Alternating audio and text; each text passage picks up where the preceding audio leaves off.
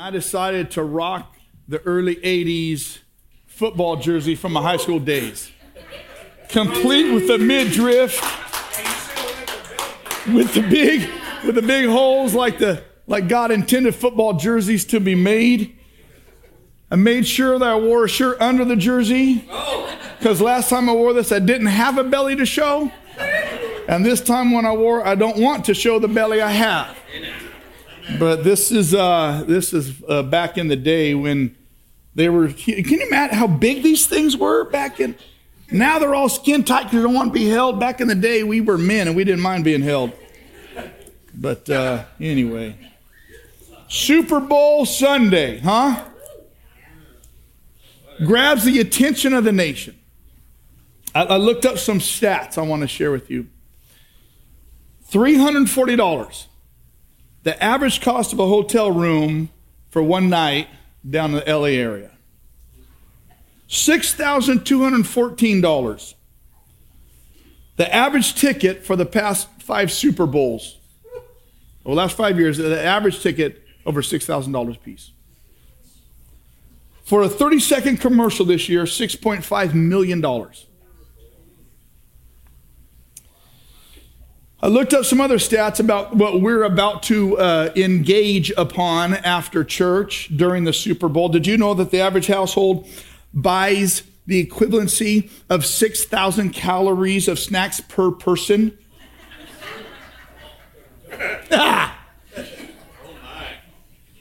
It's the second largest grilling day of the year, second only to the 4th of July.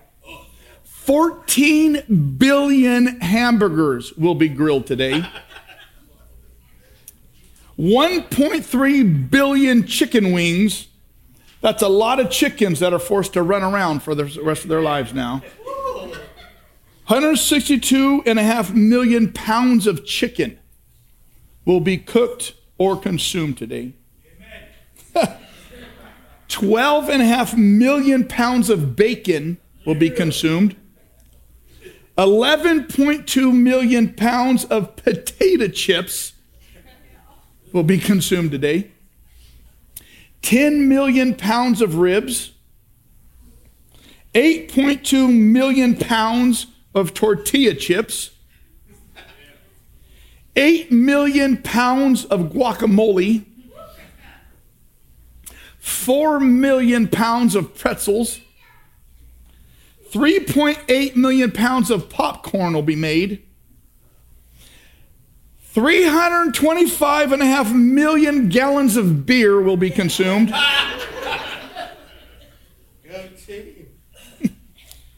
$2.4 million will be spent on soda pop. And by an increase of 20%, antacid sales will go up tomorrow. Other than a celebrated day of gluttony, there can be redeeming qualities about today. If you have eyes to see what most don't see.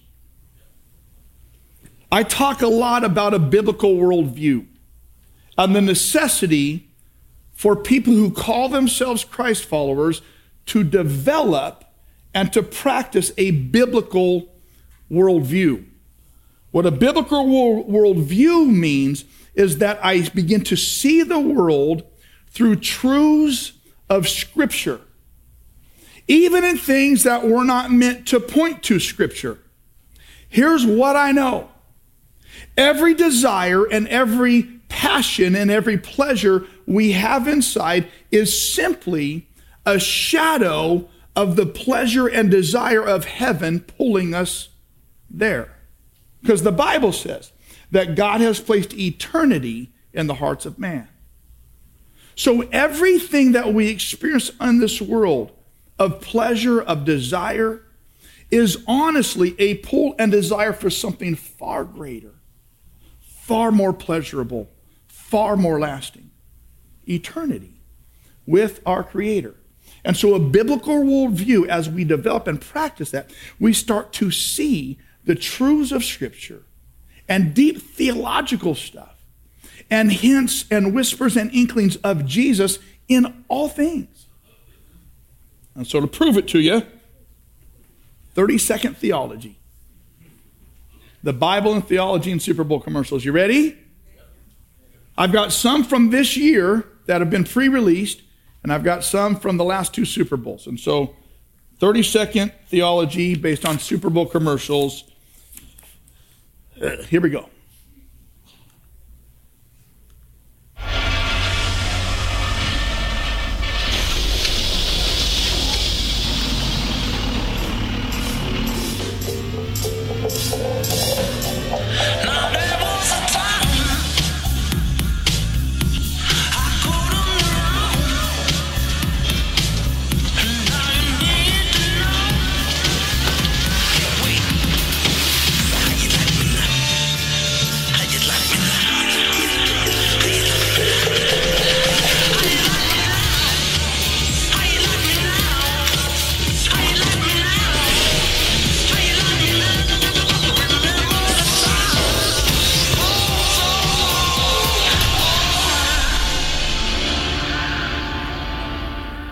Most people see a commercial about Jeep.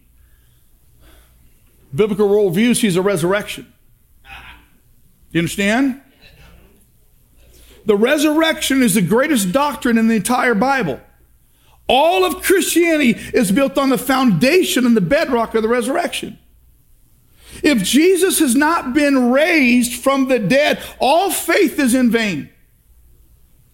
See, the thing about the resurrection we have to understand is that what was once dead is now alive. And the resurrection of Jesus is the bedrock and foundation of every belief and doctrine in Scripture. The only thing people had to do after Jesus' crucifixion to dispel and ruin the whole thing called Christianity was to provide a body.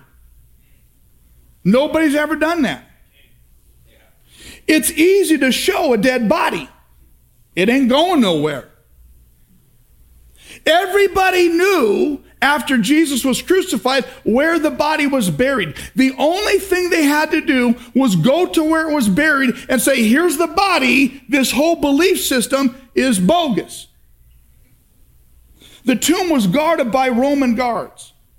Their lives were on the line if anything happened to what was in that tomb, because that tomb held supposedly a body that was convicted and punished and killed because it had broken law. And so the Roman guards were responsible for the results of that body. Had that body really not had been stolen, they would have to pay the price. They weren't going to let anything happen to that thing. The Romans wanted Jesus to stay dead, but they couldn't produce a body. The Jews wanted Jesus to stay dead. They were the ones that propagated the whole crucifixion, but they couldn't produce a body. What I see in that commercial is the reminder of the promised resurrection, that it already occurred in Christ and it will occur for those coming after him, the Bible says. But now Christ has in fact been raised from the dead, and he became the first fruits, that is the first to be resurrected with an incorruptible, immortal body, foreshadowing the resurrection of those who have fallen asleep in death. For since it was by man that death came into the world, Adam in the garden, it was also by a man, Jesus the Christ, that the resurrection of the dead has come. What I see is a resurrection. Death thought it won. Death thought it crushed life. But Jesus beat them both. The old hymn, up from the grave he arose, with a mighty triumph over his foes. He's the guarantee that we who have a relationship with Jesus beat death too. John 11, Jesus told the woman, I am the resurrection and I am the life. Anyone who believes in me will live even after dying. Huh, that's good news. Well, I understand we work so hard to hold on to this life, but we got to understand that with a relationship with Christ, there's life to come that's better, bigger, and more lasting than this one. And everyone who lives in me and believes in me will never truly die. So we have a choice. It's really pretty simple. Either to disbelieve or believe the resurrection of Christ. That he is alive, and he is the way to eternal life. And that through him we beat death. Most people today will see a commercial about a Jeep. I'll see a reminder of the resurrection. Right? But what? Lipstick? Lipstick delivered with Uber Eats?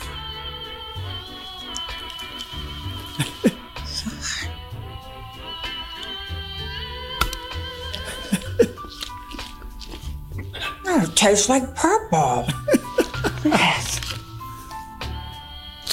I love this. Oh my God.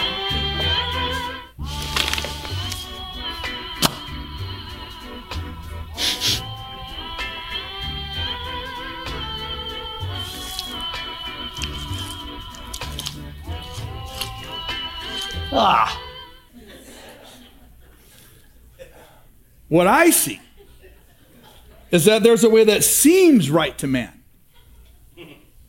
There's a way that seems like it's a good idea, but it only ends badly. Because what the Bible says, there's a way that appears to be right, but in the end it leads only to death. What the Bible says is to trust in the Lord with all your heart and don't lean on your own understanding, even if it comes from Uber Eats. It doesn't mean it's food. In all your ways acknowledge and submit to him, and he'll make your path straight. See, what I see in the biblical worldview is that there's this thing called sin. And when we make our choices based on our own understanding, it usually results in sin. Sin is any action, attitude, or thought that's contrary to God's standard. Every way that I choose, no matter how right it seems at the moment, if it's contrary to God's standard, it's sin. And it always goes badly. Everything I do, no matter how much it might feel as if it's right at the time, if it's contrary to God's standard, it will end poorly. Do you understand? Even if all the signs around you say, no, this is right. The moment you partake, right? And because of that,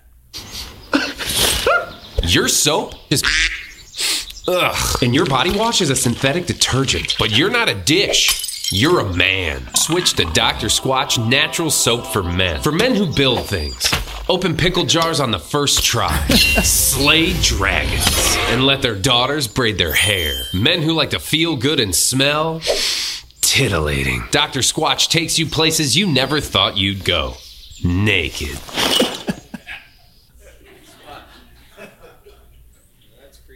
Because our own choices end badly in a thing called sin. The Bible says, I need to be cleaned. Wash me clean from my guilt. Purify me from my sin. Purify me from my sins and I will be clean. Wash me and I will be whiter than snow. We can try all we can do in our effort to make ourselves better, to clean up the dirt of our past and our present, and it never works. Apart from Christ's cleansing. He alone has the soap and detergent to wash us clean. The Bible says, I will cleanse them of their sins against me and forgive all their sins of rebellion.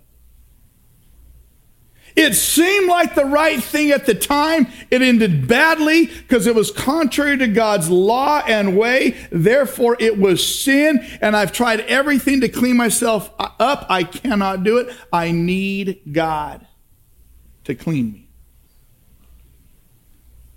Sin corrupts our relationship with God and makes us dirty when compared to God's perfection.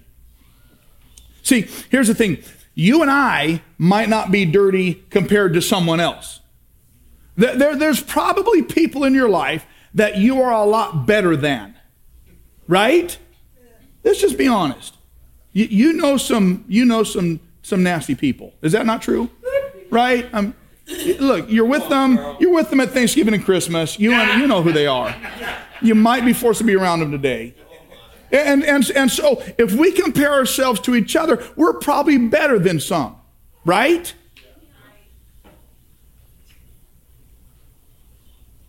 But the goal is not to compare ourselves to other dirty people and find someone a little bit more dirty than us to make ourselves feel better about our dirt. Because when we're talking about heaven, the only comparison is against a perfect God. And as good as we might be, compared to a perfect God, we're pretty dirty. 1 John 1:9 says, if we confess our sin, he is faithful and just and will forgive us our sins and purify us from all unrighteousness. Because only he has the soap and the cleansing power to do that. Do you understand?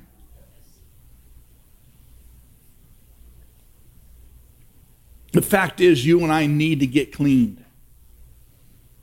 And all the soap we can muster in ourselves isn't going to do it. We cannot clean ourselves by our best effort and being good. Only God can clean us of the dirt of sin. And we get clean by admitting we've broken his law, admitting we're sinners, and asking him to clean us, confessing our sin to God. See, this issue of being clean is really the issue of being sure of salvation.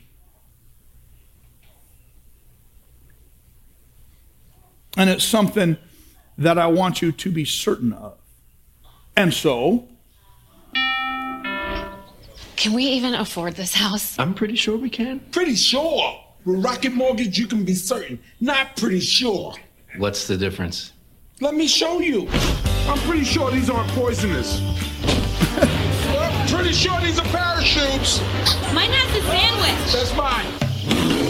I'm pretty sure you do not run. I'm pretty sure you can take Batista down.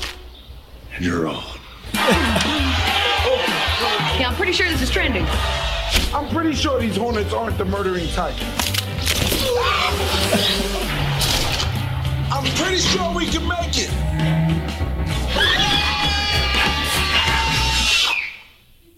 Certain is better. Let's go with certain. Good choice. When you're buying a home, pretty sure isn't sure enough. When you need to be certain about how much home you can afford, Rocket can. Hi, neighbor. I'll hold the dog. Not again! some people see a commercial about Rocket Mortgage.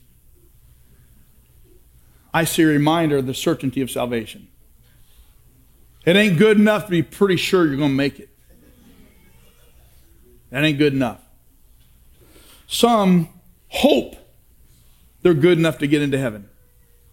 Some are pretty sure that they've done enough to qualify.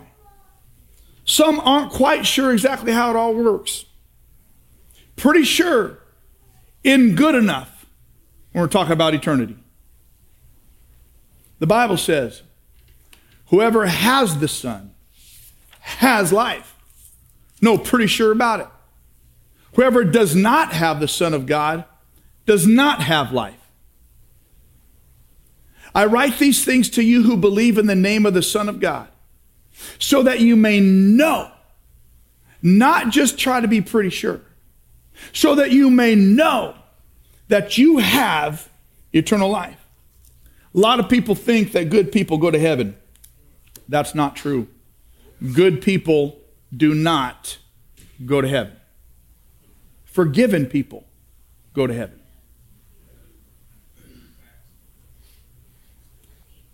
Only those who have a relationship with Jesus by faith and trust him as the leader of their life are forgiven and go to heaven. And I'm pretty sure about that.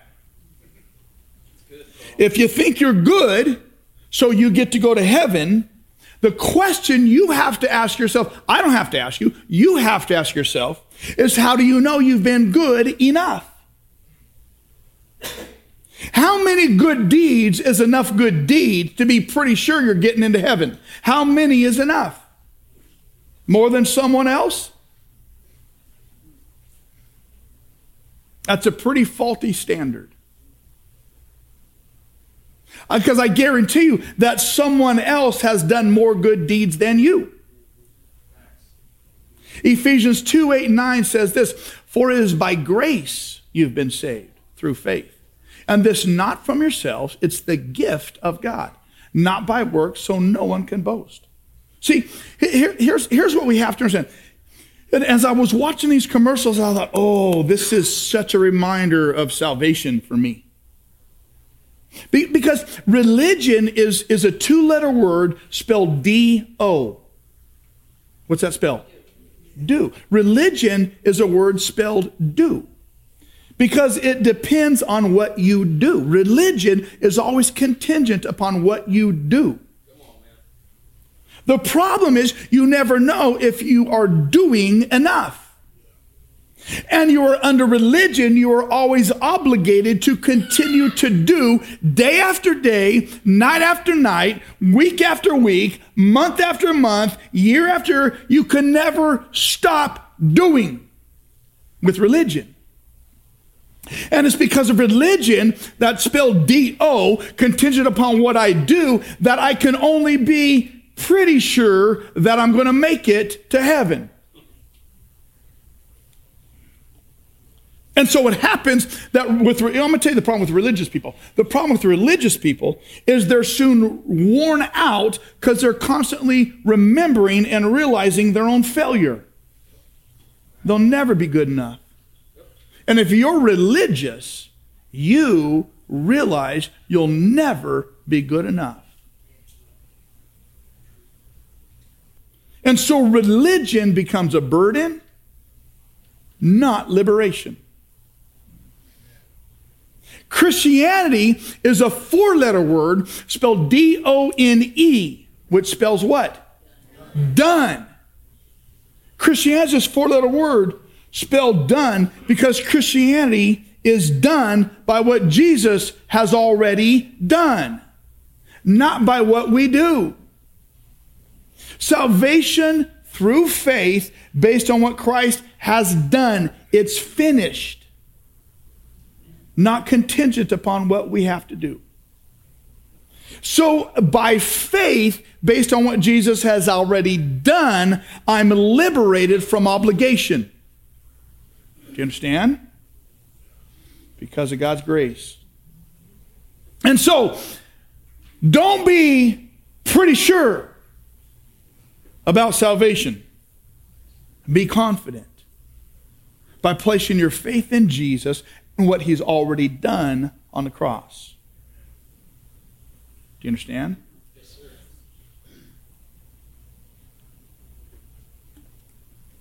And when you have a relationship with Jesus, you don't have to worry about this.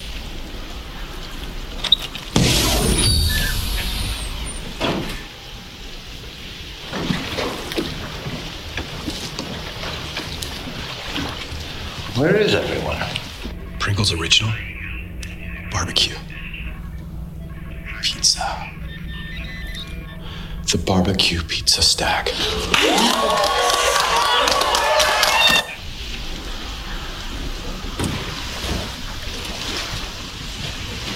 Look, we're saved. Hey. We're going home. Hey! Jalapeno. Brunch, incredibles, stack them.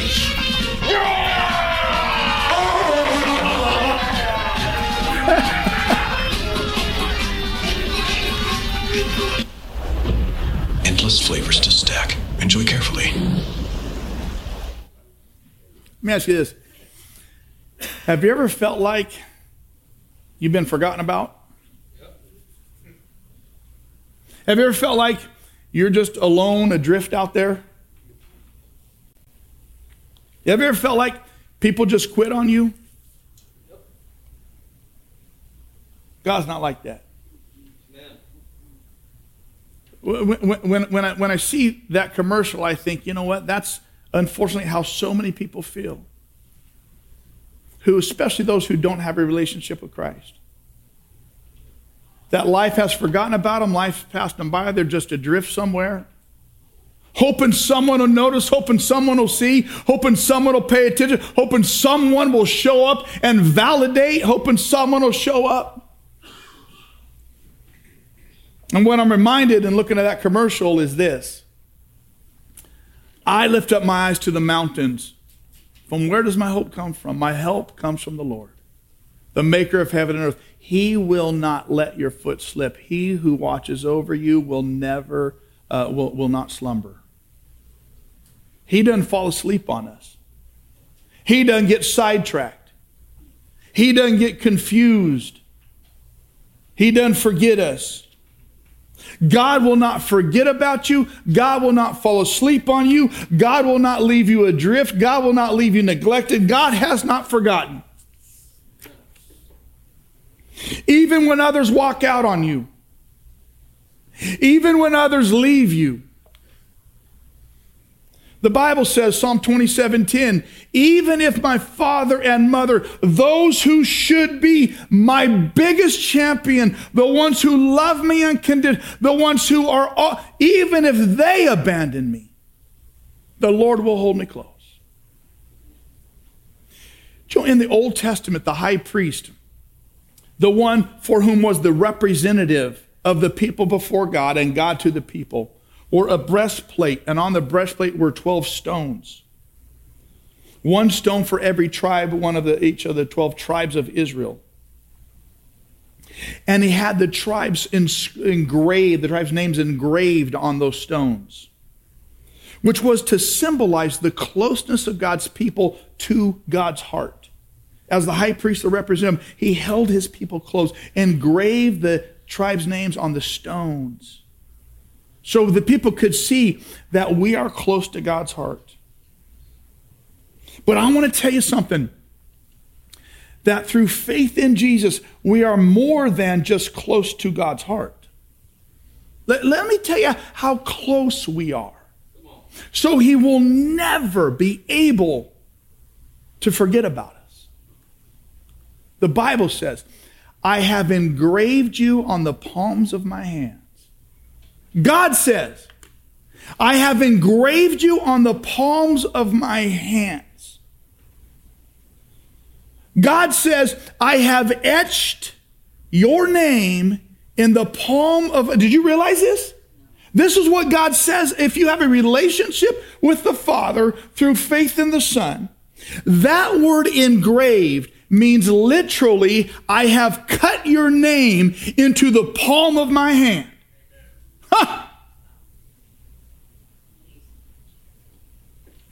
That you are so close to the Father, he has cut your name into the palm of his hand.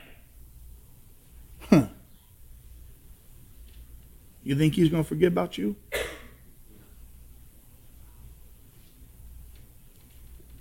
My name, because I placed my faith in Jesus and been forgiven, is permanently carved into the flesh of God.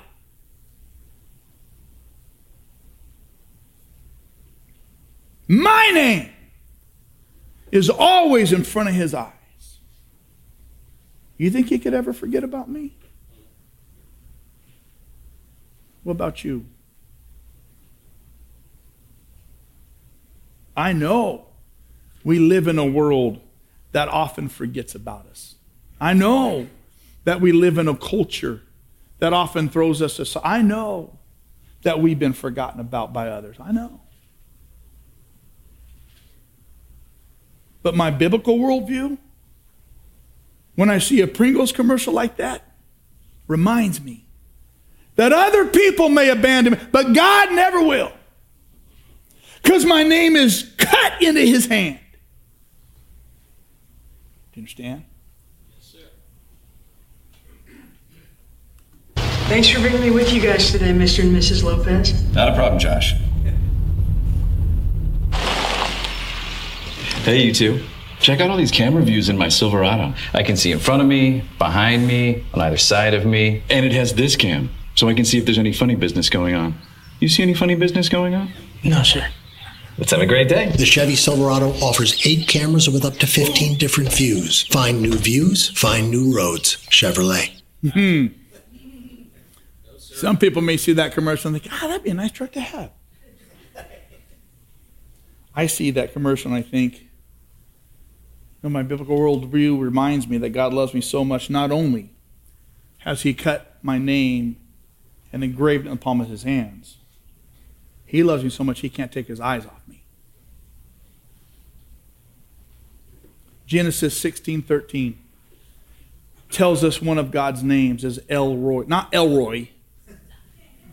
Not from Chowchilla. Elroy.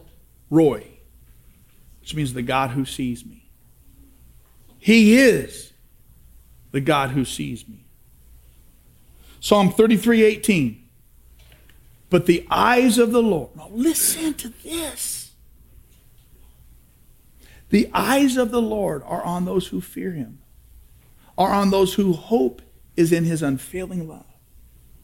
He can't take his eyes off us.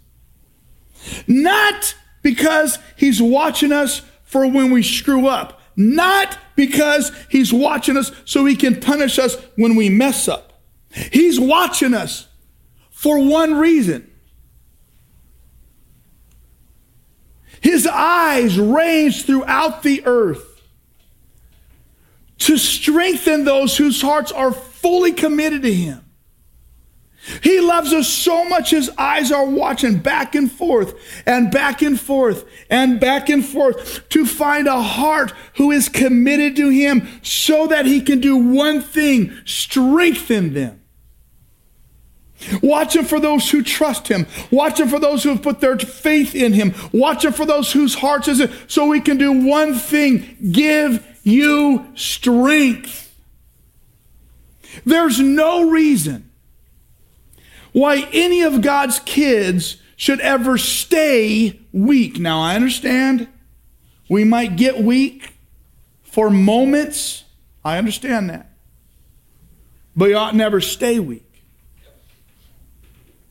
Because God is watching for those hearts who are his to strengthen them. Another version says, and to strongly support us.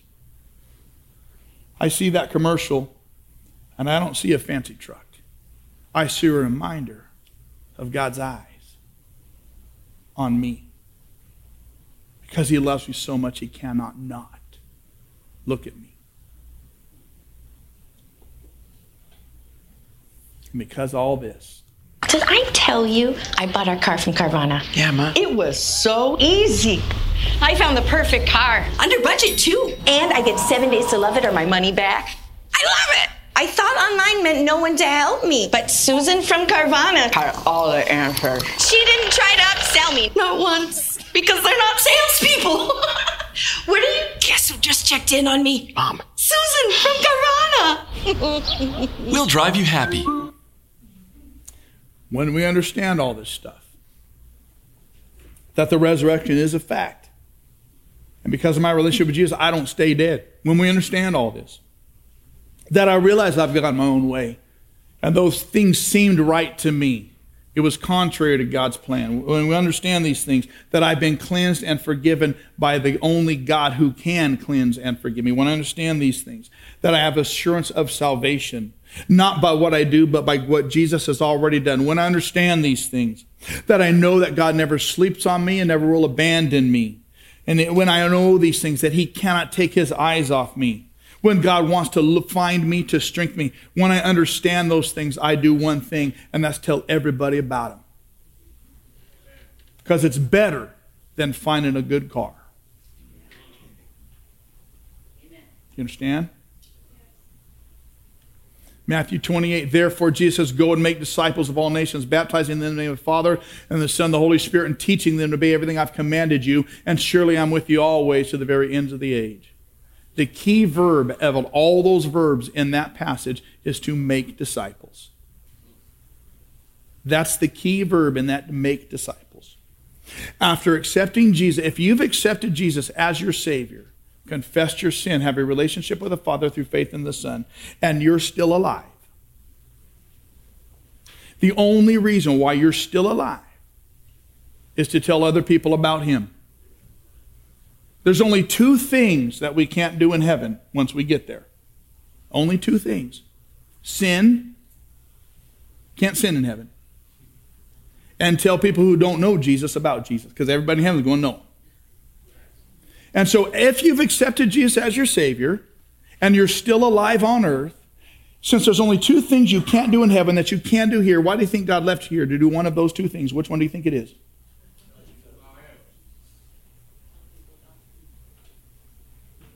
We talk about our huddle all the time. There are these 8 to 15 people that we have in our lives that we have influence in one way or the other. Some of those people in our huddle ought to be other people who know Jesus, because we got to be strengthened. But a lot of those people in our huddle are people who don't know Jesus. And our responsibility, if you have a relationship with Jesus, after you've come to that relationship, is to tell those people in your huddle, those 8 to 15 people, about Christ. It's the only reason you're still breathing.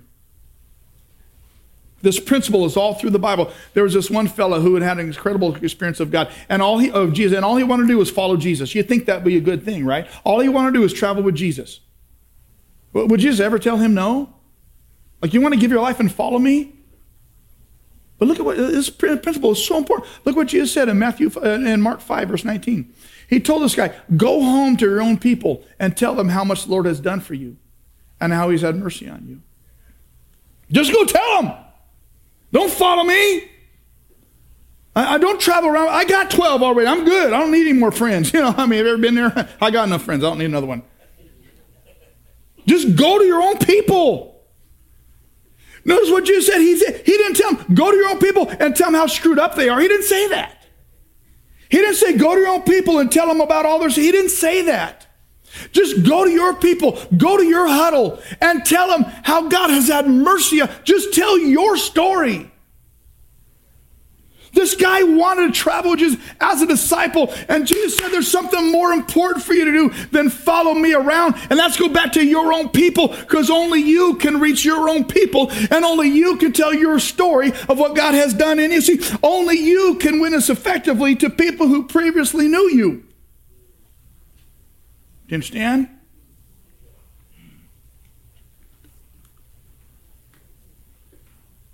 If you got a good Bible, Psalm 71 is in it. It says, I will tell everyone about your righteousness all day long. I will proclaim your saving power, though I'm not skilled with words. You ever feel that way? If you have a relationship with Jesus, the best thing you can do with your life is tell those people in your huddle about Him, even if you're not good with words. Here's what I know.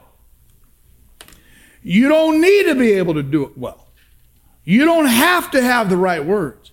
You don't got to know the right theology. You don't even have to be able to answer their question. You just got to tell your story. That's all you got to do.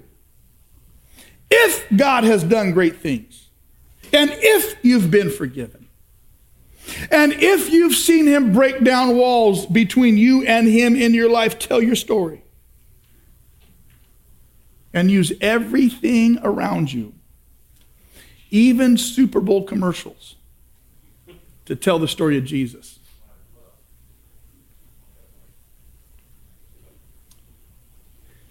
We are God's plan A.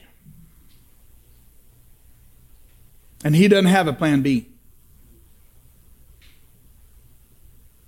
If you have a relationship with Jesus, you are God's plan A. And there is no plan B.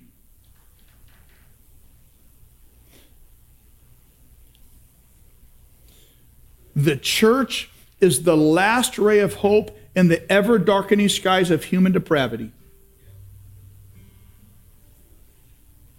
We're it. And so today, on this Super Bowl Sunday, I've got two things for you. Come to Jesus in faith if you haven't done that yet. Ask him to forgive your sin. He's the only one who can. To make you clean. He's the only one who can. And receive the guarantee of salvation and resurrection. So far on earth, humans' mortality is just about at 100%.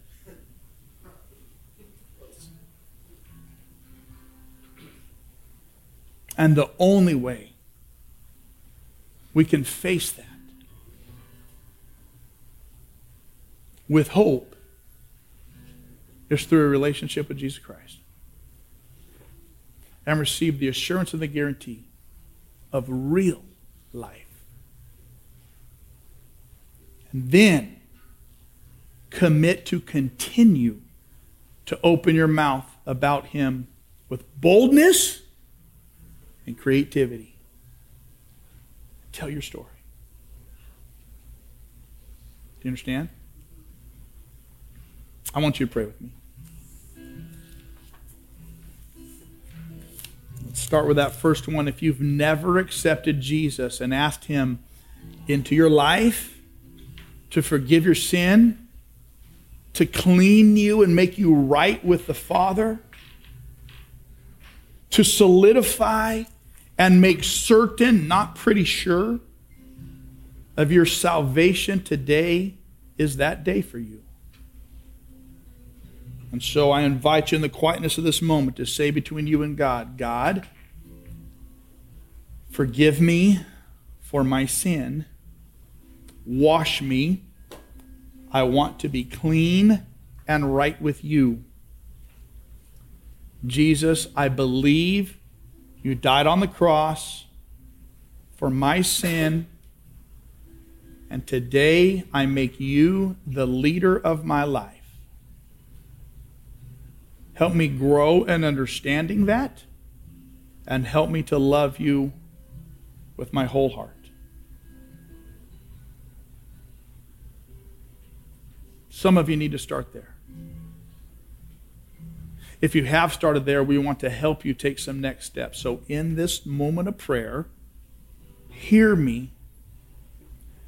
If you've prayed that prayer, you need to tell somebody. And we would love to come alongside you and help. Others of you have already prayed that prayer, but you're coming to terms with the fact that you are God's plan A, and he doesn't have a plan B. And for you, I would encourage you to pray something like this. God, thank you that you've put me in a position to reach my huddle. Give me boldness and creativity simply to tell them what you've done in my life. That's it. Father, I thank you that you've loved us with an everlasting love. I thank you that you've invited us into a relationship with you. I thank you that you've provided the way by what Jesus has already done for us to be clean and right with you. Father, I thank you that you love us so much you can never take your eyes off us. I thank you that you look for those hearts who are yours, that you may strongly strengthen us. I thank you that you've given us the charge and the responsibility to tell those in our huddle about you. Father, I thank you that through things as silly as a Super Bowl commercial, we can see the truth of Scripture and your plan for redemption for this world. Father, I thank you. You are a good God, and we are yours. In your name I pray, amen.